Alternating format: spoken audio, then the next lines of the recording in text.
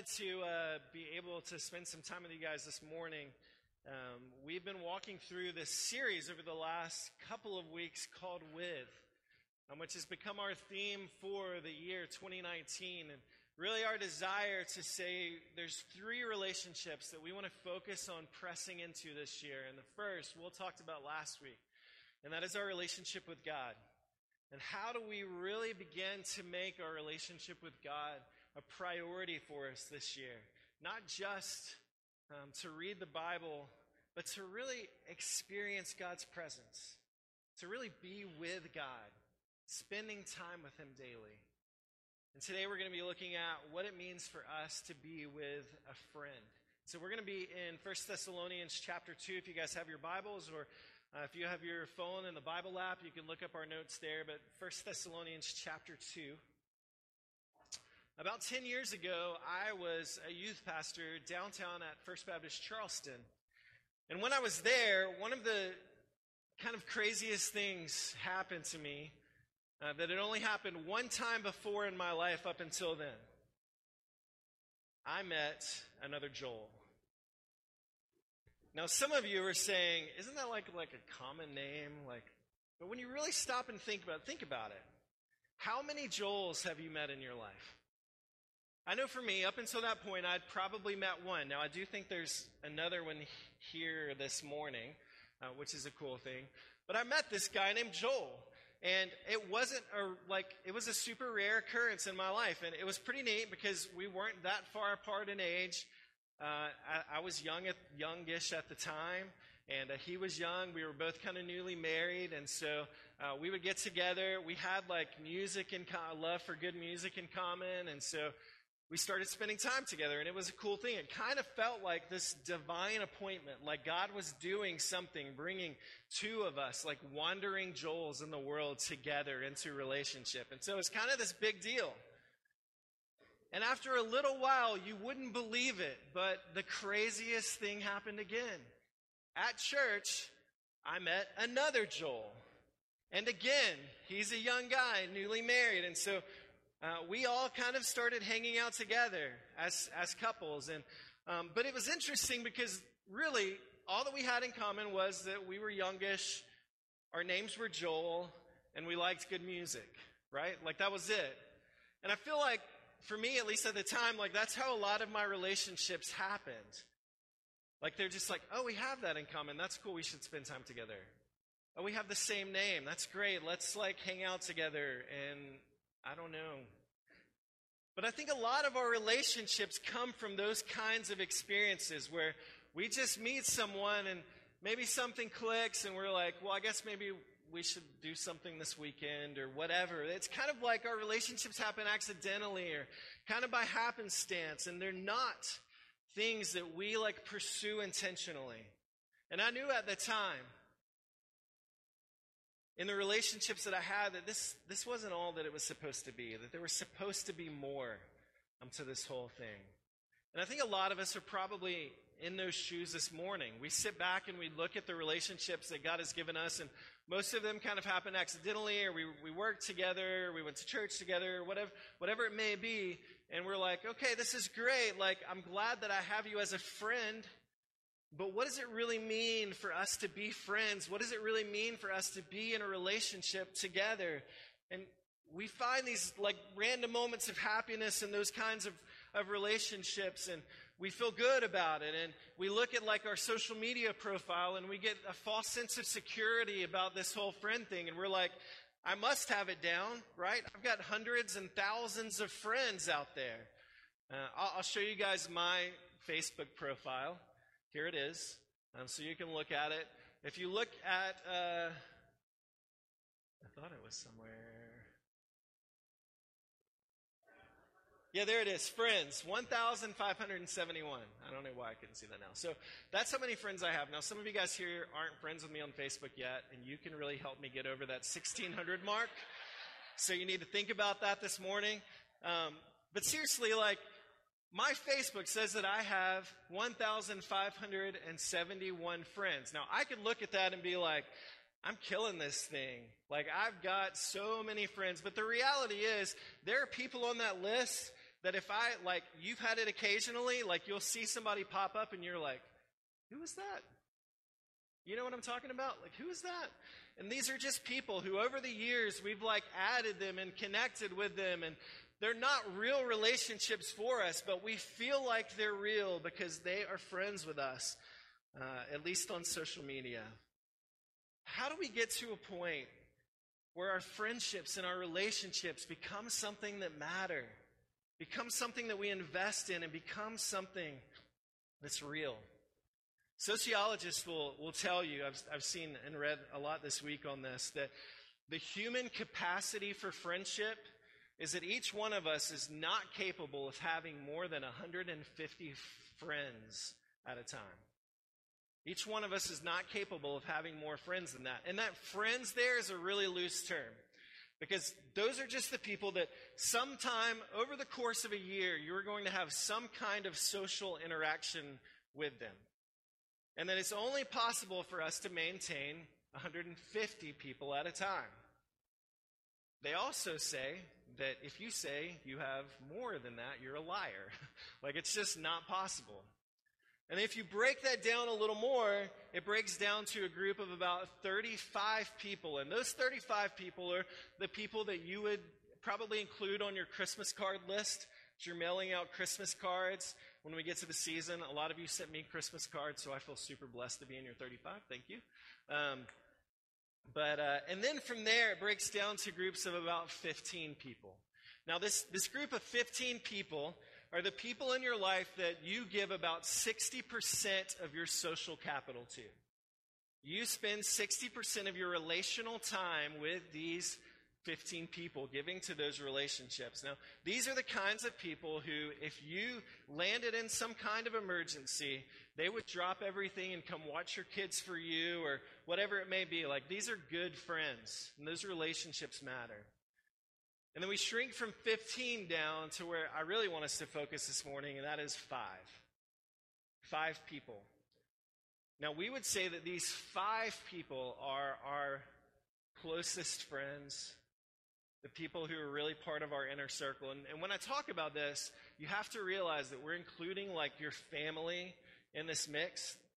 These are people that you just are really close to, and they make up about 40% of what we give socially throughout our day and throughout our week. And so these 5 people matter. And probably in there, you have about 3, 4 family members that are your closest. And then you've got 1, maybe 2 people outside of your family that are really, really close friends. Now, if you break it down even farther, this is the fun number. Sociologists say that you have 1.5 best friends. Now, your 1.5 best friends are probably people that you live with. These are the people who know you at your best. They have definitely seen you at your worst, and they're willing to stick it out with you. So they're really important. Hopefully for you, your spouse isn't like your 0.5%. But these are the people that really matter. But where I want us to focus today and think about is that 5, those 5 people. Who are your 5? Who are the 5 people in your life that you're the closest to? It can be family and friends, whatever it may be, but who are the 5 people in your life that you are the closest to in your life? I want you to think about that, and I want you to kind of keep that list in your head as we go on. So there's a health insurer called Cigna who did a study recently, and they said after the study of Americans that about 54% of us say that no one in our life really knows us that well. 54%. No one in our life really knows us that well. 56% of us say that even our friends aren't with us. It's interesting that they use that word. 56% of people say that even their friends aren't with them. And 40% of us today are lonely. We're isolated. We don't feel like we have anybody that we can turn to. And it's turned into this problem culturally where we're missing deep relationships. Where we have this hole in our lives that need to be filled with relationships, and those parts are just missing, they're empty. And so that kind of thing leads us to depression and anxiety and loneliness, and we have all these big feelings and we don't know who to turn to with them, and it leaves us in a dark place. One of the biggest causes for depression in our world today, I don't know if you knew this, with social media.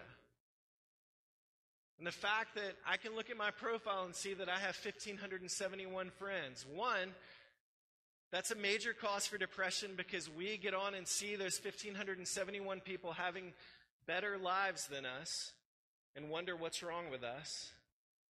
And then two, we're just getting by on these superficial relationships that don't have any weight and don't have realness to them in any way. And when we have areas in our life where we need to grow, people tell us, just love yourself. Flaws in everything. That's who you are. Just love yourself. When we need to be challenged, we get warm and fuzzy memes with kittens to make us feel better about our day. And when we need to be really and truly and deeply loved, we get hearted. Guys, we've got to get to the real. We've got to seek out and search and be intentional and try and find what a real friendship and what a real relationship looks like. And I believe that it needs to start with us, the church. That we as the body of Christ should be the example of what real relationships look like. But we've got to begin to give up the superficial for the intentional. So Paul was great at this. So we look at 1 Thessalonians chapter 2. If you look back to the beginning of 1 Thessalonians, you'll see in the beginning that it's not just Paul that's listed as the author of this letter, but he lists another guy named Silvanus, or some of you may know him as Silas, and then a guy named Timothy. Paul was great at this with idea. He was always constantly bringing people with him everywhere that he went. As he had the chance to travel and do missionary work, he had guys with him that he was mentoring, that he was investing in, that he was sharing his life with in a real way. And then those guys were able to go out and do great ministry on their own because of that. And so these three had spent a lot of time in Thessalonica with the church here, being with them, expressing the goodness of God to them through relationship. And so today I want us to look and see what that looked like for Paul and Silas and Timothy as they spent time with people and gave themselves over to them. So let's look at 1 Thessalonians chapter 2. We're going to start reading in verse 1. I think the first thing that we're going to see here is that being with a friend is about what God wants, not what I want. So let's read in verse 1. Paul says, "For you yourselves know, brothers, that our coming to you was not in vain. But though we had already suffered and been shamefully treated at Philippi, as you know, we had boldness in our God to declare to you the gospel of God in the midst of much conflict. For our appeal does not spring from error or impurity or any attempt to deceive, but just as we have been approved by God to be entrusted with the gospel, so we speak, not to please man, but to please God who tests our hearts. For we never came with words of flattery, as you know, nor the pretext for greed. God is witness, nor did we seek glory from people, whether from you or from others, although we could have made demands as apostles of Christ." Notice that when Paul jumps into this, one of the first things that he does is he calls the Thessalonica church brothers. He uses this family term because he understands how important these relationships are. And in the early church, this was very common for the church to walk around calling each other brother and sister. I grew up in a traditional Baptist church, and I remember that was kind of a term for us that we reserve for the clergy or a reverend or a pastor, but we would call them Brother Michael or whatever it may be. That was a term that we used. But just imagine, and I know that we don't do that. That's not like a thing that we really do, but what if we thought of each other that way? What if we really saw each other as a family of God? And I love how Paul brings that out here. And he says, listen, our coming to you was not in vain because we came with the gospel.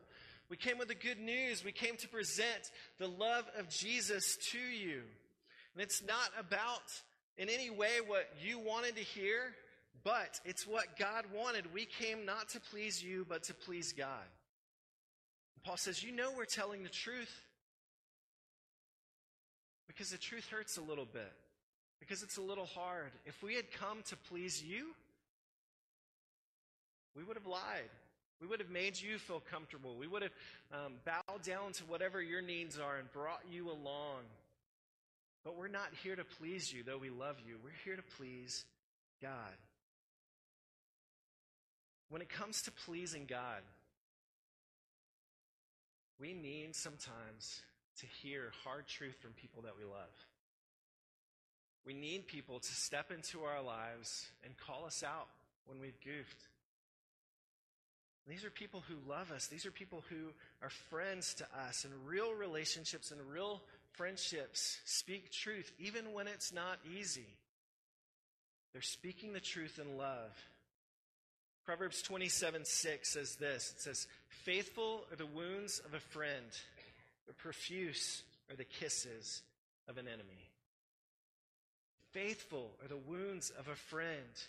That it's better to be wounded or hurt or coming face to face with who we are from a friend than to have an enemy or someone that's not a friend butter us up and make us feel good about ourselves. When people come to us with hard conversations, when they have truth to speak into our lives, oftentimes our response is to run. We don't want to hear it.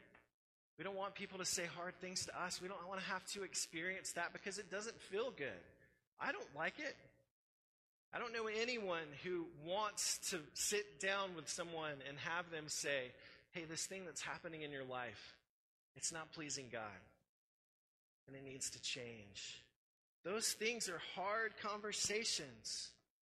My first year here with Cane Bay, I had a moment where I needed someone to speak truth into my life, and I was blessed to work with a guy, Charlie, who saw it and was willing to sit me down and talk to me.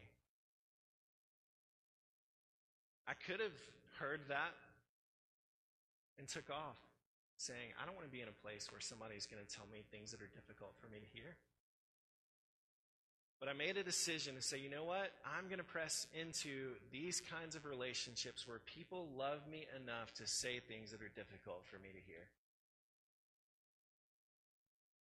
And when we see that coming and we run, or we hear it and we run, we miss out on the opportunity to grow. We become stagnant and we don't have anywhere to go. So we need people in our lives who are willing to say these kinds of things to us. Dietrich Bonhoeffer wrote a great book called Life Together, and it's about the church and the importance of these kinds of relationships. And he says, human love is directed to the other person for his own sake, but spiritual love loves him for Christ's sake. What I love about this passage is that Paul talks about coming to them and boldly proclaiming the gospel. And what's interesting about this whole concept of hard conversations and hearing truth when it's difficult is that when you really think about it, the gospel is a hard conversation. Because the gospel forces us to look at ourselves and see, you know what? I'm a sinner. I've blown it. I've made mistakes. The gospel can't be good news apart from us looking at our lives before Jesus and realizing that it wasn't good, that it was bad, that we needed something else. And so the gospel comes to us at a moment where we don't have our stuff together and convicts us of our sin and points out that we can never be enough, but that we have to hold on to someone who is willing to take us out of our mess and rescue us and redeem us. That's a hard conversation. And if you've accepted the gospel and it wasn't hard for you to have to look at yourself, I don't think you understand just how good the grace of God is until you're able to see how badly and desperately you needed it to begin with. Some of you may be here this morning, and that's your step to this whole thing is saying, you know what? That's me. My life's a mess. I need good news. I need to be rescued. I'm not good enough. I can't do this on my own. And I pray that today can be a day that you can take that step. I'd love to talk to you. I know Will would. Anybody on our staff or just someone that you trust. Find someone and have that conversation. Number 2, Being with a friend requires love. Let's look at verses 7 and 8. He says, "But we were gentle among you, like a nursing mother taking care of her own children. And so, being affectionately desirous of you, we were ready to share with you not only the gospel of God, but also our own selves, because you had become very dear to us." So Paul is saying, yes, we're bringing you truth, but realize this, it comes out of love. That love is the foundation of all of this, and it's got to be there for us to speak these kinds of truths. And he uses another family term there, like a mom taking care of her children. And we certainly don't see a more like gracious picture in the family of what this kind of love really looks like than to see how a mom so graciously and diligently cares for her kids. Verse 8 kind of blows me away because Paul uses some pretty flowery language. He talks about how we affectionately desire you, that you were dear to us. Guys, that's not the kind of like language that we use for each other. I can't remember the last time that I told another guy, I affectionately desire you. You know what I'm saying? But what it tells me about Paul is that he's being honest, because none of us want to say that unless it's true, right? These people matter to him. These relationships matter to him. In our culture today, we have kind of these like warm, fuzzy ideas of what love is. And I'm a fan of the Beatles, but every time I hear all you need is love, that love, love, love, like I kind of gag a little bit. Mostly because it's just this kind of like superficial feeling of like we all need to love each other and walk together and everything's going to be rosy and happy. And that's not what real love is always about. Real love is hard. It forgives, but it also walks through difficult stuff. It challenges us. When you think about the ultimate example of what real love is, it's this: that God sent his only son, Jesus, as a sacrifice for your sin. That's love. It's not something warm and fuzzy. It's something that hurts us to do. It's something that's sacrificial for us to give. And it requires so much of us, like it required so much of God to love us. Do you have people in your life who love you that way? Think about your 5. Think about those 5 people you were thinking of earlier. Did those people love you enough to sacrifice the things that they love the most? Do they love you enough to sacrifice their time, to sacrifice these things to step in and care for you? See, that kind of love is the foundation of being with a friend. I huddle with a couple of guys on Tuesday morning, and the other day, huddles are these groups of like 2 or 3 people. We get together, we study scripture, pray for each other, keep each other accountable. And so we were hanging out the other day, and I was saying, talking about how I just like torn my kitchen apart because, I don't know, so I tore my kitchen apart. It's this major disaster, and so I needed to move some electrical outlets, and I'm like deathly afraid of electricity, so I didn't know what to do. And so I'm like, that's kind of the only part of this whole thing I'm scared about. And one of the guys that I huddle with, he's like, oh, I've done that before. He's like, when do you want to do it? I'll be there. I didn't have to ask him. I didn't have to say anything.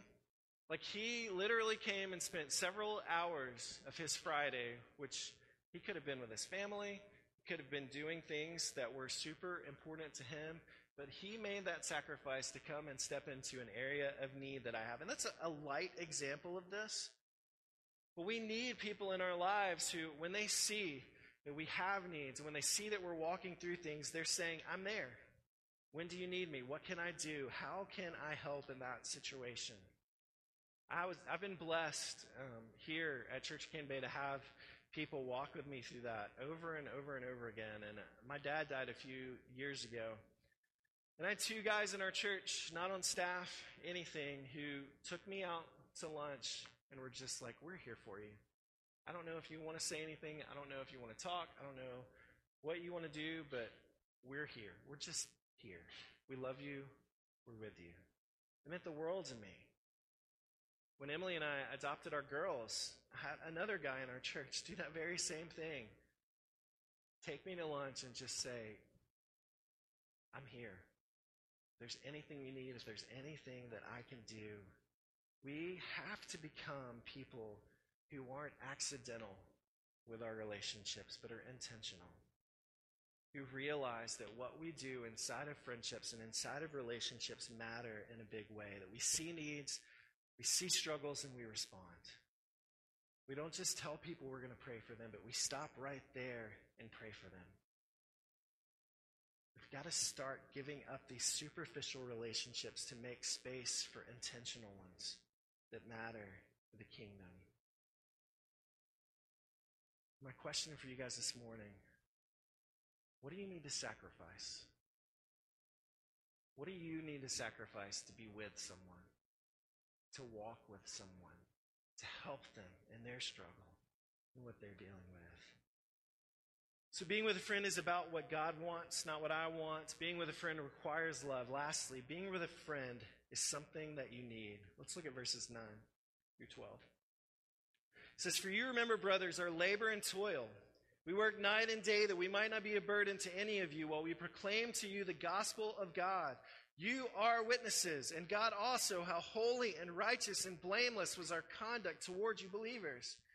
For you know how, like a father with his children, we exhorted each one of you and encouraged you and charged you to walk in a manner worthy of God, who calls you into his own kingdom and glory." Paul reminds them how when they were with them, they worked hard so that they wouldn't be a burden on them. But then he says, like a dad with his kids, we cheered you on. We were there to help you. We pushed you when you needed to take another step. We were there literally walking with you and giving you everything that you need to be in a relationship with God. I haven't always been the best at this as a dad, and I'm kind of a let's get the job done dad. So whether it comes to like tying shoes or reading or riding a bike, I'm there and I want to help. And so in my desire to want to help and want to push my kids to be better, I often frustrate my children because I'm not really good at like cheering them on in these moments. And I've learned a lot from Emily about stopping, celebrating, not pushing too hard, but trying to balance these things out. And recently our oldest, she's been learning sight words at school, and so we've done a lot of this at home. And there was one night where we were going through her sight words, and I'm like, "You're being tested on this tomorrow," and I'm like pushing her and pushing her and pushing her, and the next thing I know, she just starts crying. I'm like, what am I doing? Like, it doesn't matter this much. And I've had to learn a lot, and I'm trying to be better at doing these little bits of pushes, always being there to help and always cheering my kids on in a big way. And recently, just this past week, she read her first book all by herself, which was this huge moment, and we celebrated in a big way. But I realized like how many small steps and how much time and how much encouragement it took for us to get to that moment. Because that's how we have to approach these relationships. That's what Paul's talking about with the Thessalonians here, that we were there with you, we walked with you, we pushed you, we cheered you on, helping you do what you need to do to take these next steps. And those are the kinds of relationships that we need and that we have to make a difference in our lives. Do you have those kind of relationships in your life? Think about your 5. Do you have people who are there? They're sacrificing, they're cheering you on, they're celebrating what God is doing. In Hebrews 3, verses 12 through 13, the writer of Hebrews says, "Take care, brothers, lest there be in any of you an evil, unbelieving heart leading you to fall away from the living God. But exhort one another every day, as long as it is called today, that none of you may be hardened by the deceitfulness of sin." We've got to walk with each other and help each other. We've got to be willing, as long as it's called today, which is a great phrase, by the way, because every day that we live is called today. We have got to be willing to help each other see that we haven't hit the mark yet, that we've got further to go. and walk and celebrate and do the best that we can to help people grow in their relationship with God in a big way. Just this week, I was in my huddle, and I'm often just blown away by how God can speak to me through the guys in my huddle. And one of the guys in my huddle was just reading his soap, which is how we journal through Scripture, and he was talking about his application of God's Word that day. And it was one of those moments where God just really spoke to my heart, and I was like, man, I've read this passage a bunch of times and completely missed that every time. I need those moments in my life.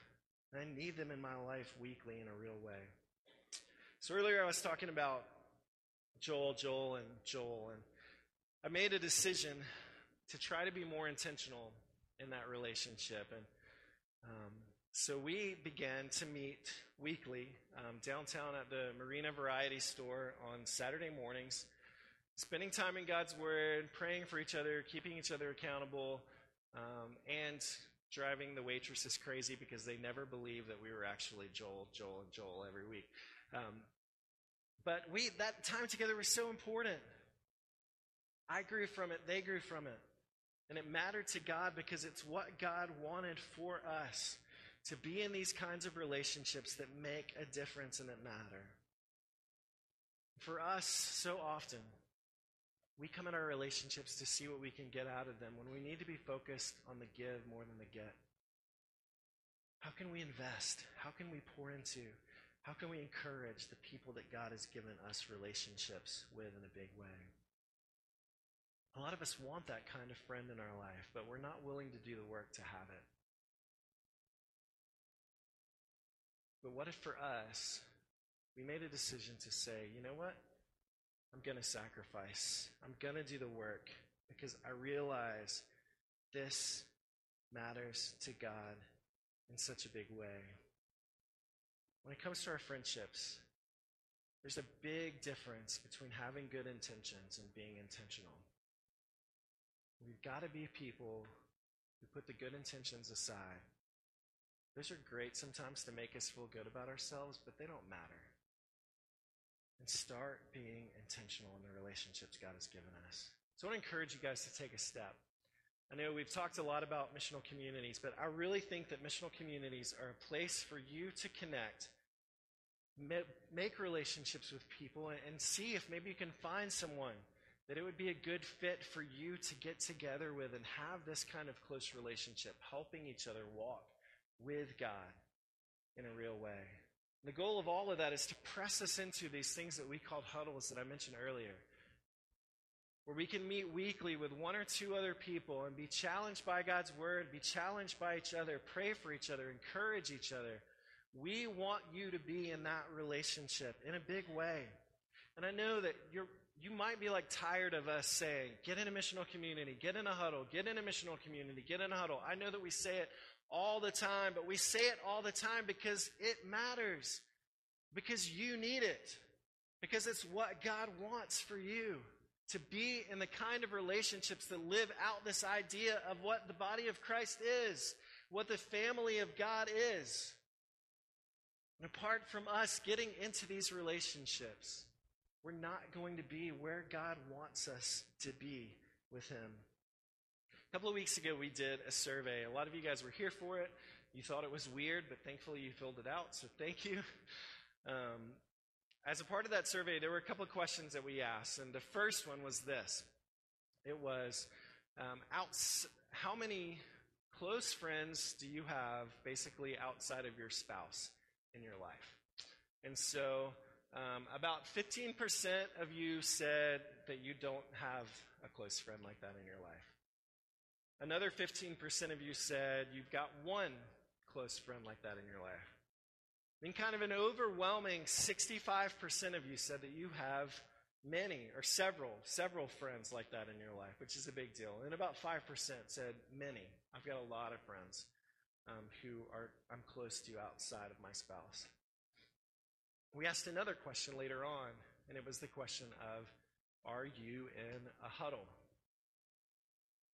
Are you in a huddle? 52% no. 27% yes. 13%, I was in a huddle, but I'm not anymore. And then 8% of you said, what's a huddle? Which is on us for not explaining that well. So 65 to 70% of us say that we have several or many really close friends in our life, but only 27% of us are saying that I'm in a relationship with someone who's keeping me accountable for my walk with the Lord. I don't share that to shame us or to make us feel bad about where we are, but to show us that God has given us room to grow in our relationships. That God wants our relationships to be in a specific place, and that we need to take some steps to say, you know what? I want to be intentional. I want that kind of relationship with a friend that God can use to grow me, to be more like Christ in the way that I live and what I do. So we're going to do something this morning, and it's kind of simple, but it's different. I'm going to ask you guys to all take out your phones. So if everybody can take out their phone, we are going to take another survey, and it is not going to be 50 questions. It's going to be one question. If you could do this for me, that'd be great. So head to talktocanebay.com. We made this URL this week, talktocanebay.com. If you can head there and take the survey. The main question there is, are you in a huddle? And you have 3 answers. Yes, no, but I'm interested, or no, and I'm not interested. And the whole purpose of doing this is because I want you guys to be able to walk away from here saying, I took a step, if you wanted to take a step. So what we're going to do with this information is I'm going to take it and I'm going to pass it on to our missional community leaders. And so whatever missional community that you are in, your leaders are going to be there to help you get connected into a huddle, to help you get connected into this kind of discipling relationship that you need to be connected with. We want to be a help to you in that way. We want to help you get connected into the kind of relationships that God wants you to be in.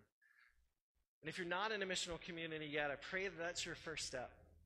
You'll say this morning, as you have that list and have that menu with you, I want to get connected with these people so that I can take the steps to be with a friend, so that my relationship with God can grow. Will talked about last week how our primary with has got to be our relationship with God. That this year we want to press into that with Him, to know Him more, to experience Him more, to be with Him more. But I will tell you honestly, that unless you are with a friend walking in this way, it's going to be close to impossible for you to be where you need to be in your relationship with God. God didn't design us to do this alone. He built us for community. He built us to be a part of a family and to be a part of a body. We need each other. And I want to challenge you guys this morning. Be bold enough, if you're not in a huddle, to say, no, but I'm interested. Let us help you get connected. Let us do our best to see that you can find these kinds of relationships that make all the difference. Church, it's got to start with us. The world is going to keep doing what the world does. We're going to have thousands and tens of thousands and hundreds of thousands of friends on social media that mean absolutely nothing. But how many relationships can we have that matter? That make a difference? What do you need to do? What do you need to sacrifice? What do you need to give to be in a relationship that changes your life and your relationship with God forever? I pray this morning you can take that step. Let's pray. God, we're thankful for your goodness. We recognize and realize our need for you. And I pray, God, that in understanding that, we can see and understand, God, how much we need each other. How desperately we need to be in relationship with people who will love us and challenge us and push us where we need to be pushed and speak truth into our lives where truth needs to be spoken, even if it hurts. God, give us the boldness to say, I want it this morning. God, I look forward to seeing what you're going to do in the life of this church because we enter into relationships with each other that make a difference for the kingdom. I look forward to seeing what you're going to do through our missional communities and through our huddles I look forward to seeing how this community will be transformed by a group of people walking with each other and loving each other in order to please God and not ourselves. So God, give us boldness and give us courage to truly begin to love and care and walk with each other. We know that all of that is possible because of the love that you've shown to us. God, I pray that now we are able to worship and glorify you. Give back for the love that you've shown to us. In Jesus' name we pray.